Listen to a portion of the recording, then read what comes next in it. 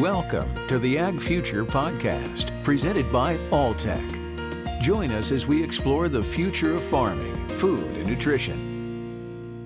Over the last 10 years, scientists at Alltech have been using nutrigenomics to develop new feeding strategies and ultimately redefine animal nutrition.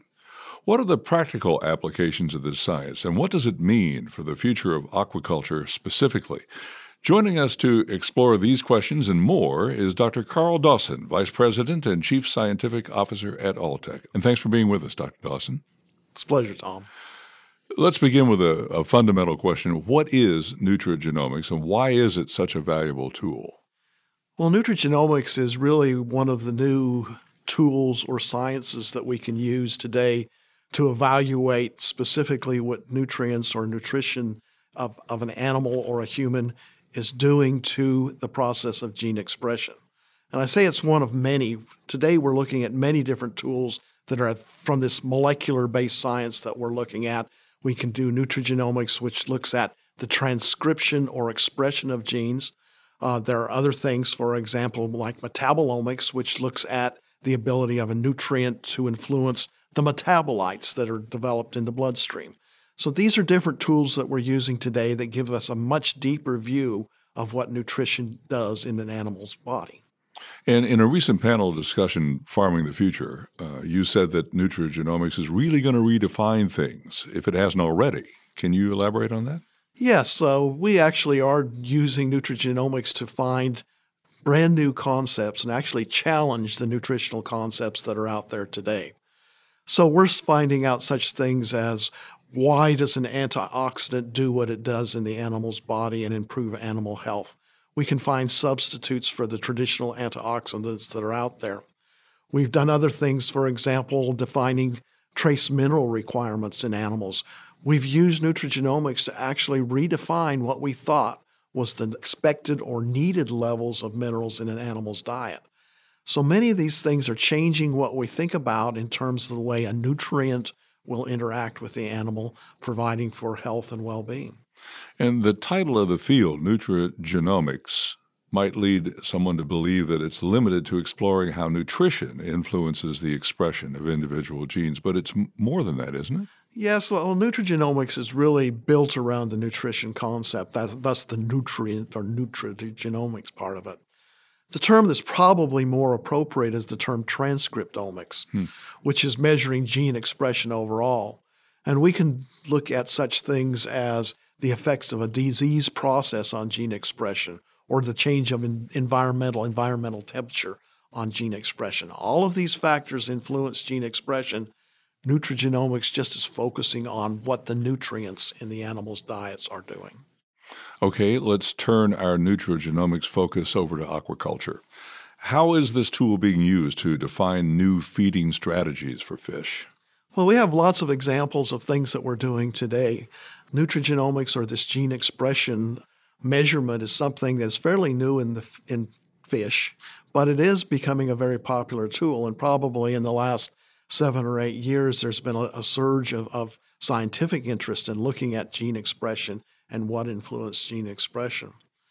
We've been particularly interested in looking at such things as, how does nutrition influence meat fillet or fillet quality from a fish? And we can actually identify the specific gene markers that are correlated with such things as the firmness of a fish fillet. Those things are highly correlated. Now, that's very interesting because that's not something we've been able to do in the past, go in and find specific markers. Now, that doesn't mean the fish does not have those genes. It means it does not have the ability necessarily to express those genes. So it's not just genetics here. We're talking about the way genes are turned on and turned off. We've used this very specifically in recent months or in the last 2 years probably to look at some very specific feed materials, feed additives that we might use in salmon diets. One of the big problems for the salmon industry today is the problem with sea lice. We've come up with ways to actually influence the infestation of fish with these sea lice by changing what those fish are receiving. And we did that by taking compounds specific materials that we had identified, had some history with, and actually looking at how those influence gene expression. So we went in and actually tried to find materials that would enhance such thing as mucin production on the surface of the fish and the innate immunity of the fish. That gave us a lot of clues before we had to do any real animal experimentation to find materials that were very active.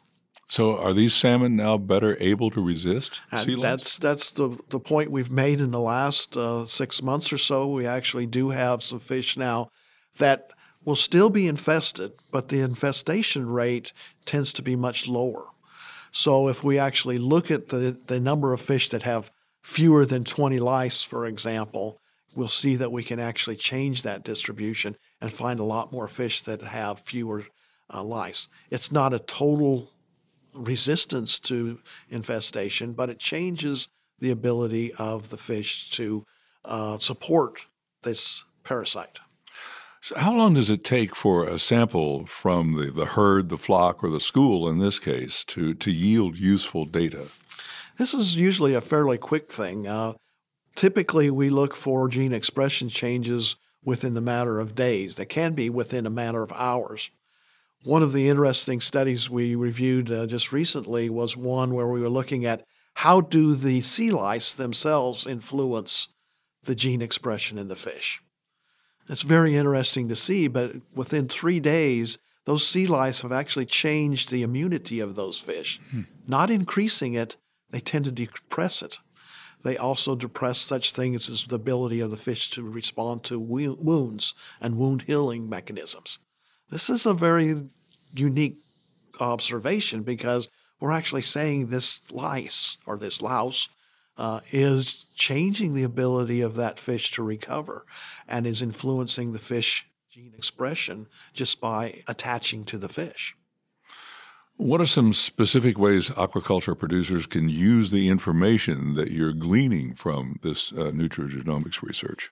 Well, we know quite a little bit about specific nutrients today. For example, mineral supplementation is one that we've worked with quite a little bit.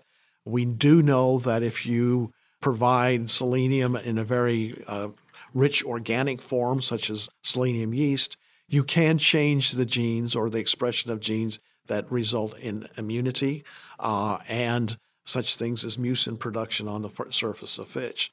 So those are things that are real, that are being used today, probably not tied directly to nutrigenomics. We don't go out and measure the gene response, but as a result of what we know from gene expression, we can predict what's going to happen in the animal.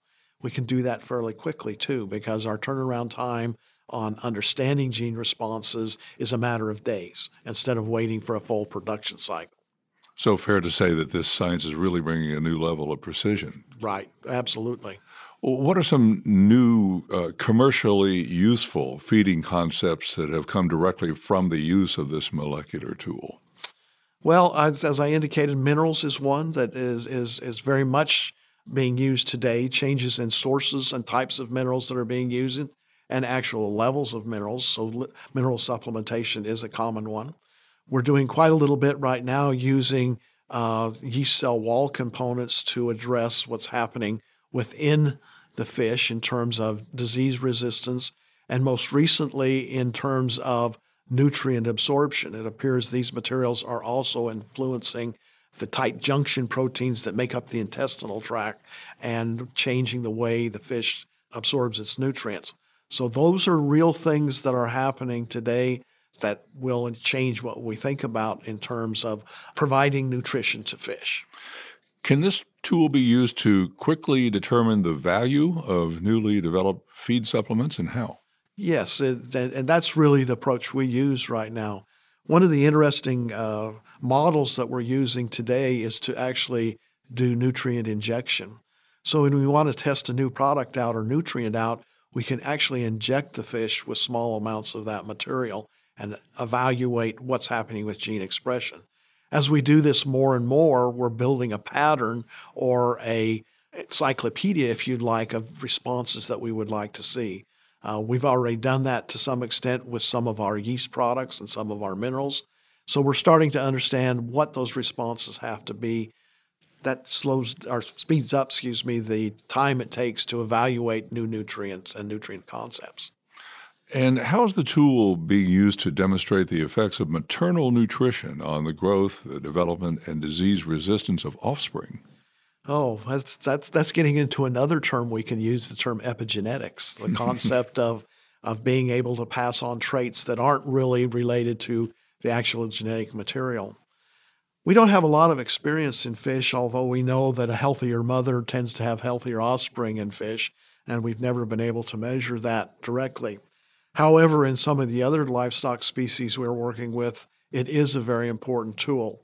One of the observations we've made in pigs, for example, is that by feeding a mother a very specific prebiotic late in pregnancy, we can completely change the gene expression in a young piglet, even at weaning. So this is after the pig is developed for quite a period of time.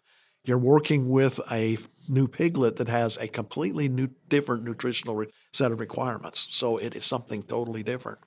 So that is happening. It is something that we're using a lot more in livestock species than aquaculture species, although we have some ideas in the next couple of years that we're going to try out and see how we can make that work in fish.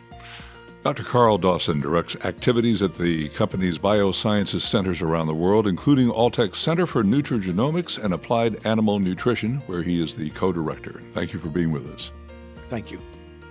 Thanks for listening to another episode of the Ag Future Podcast, presented by Alltech.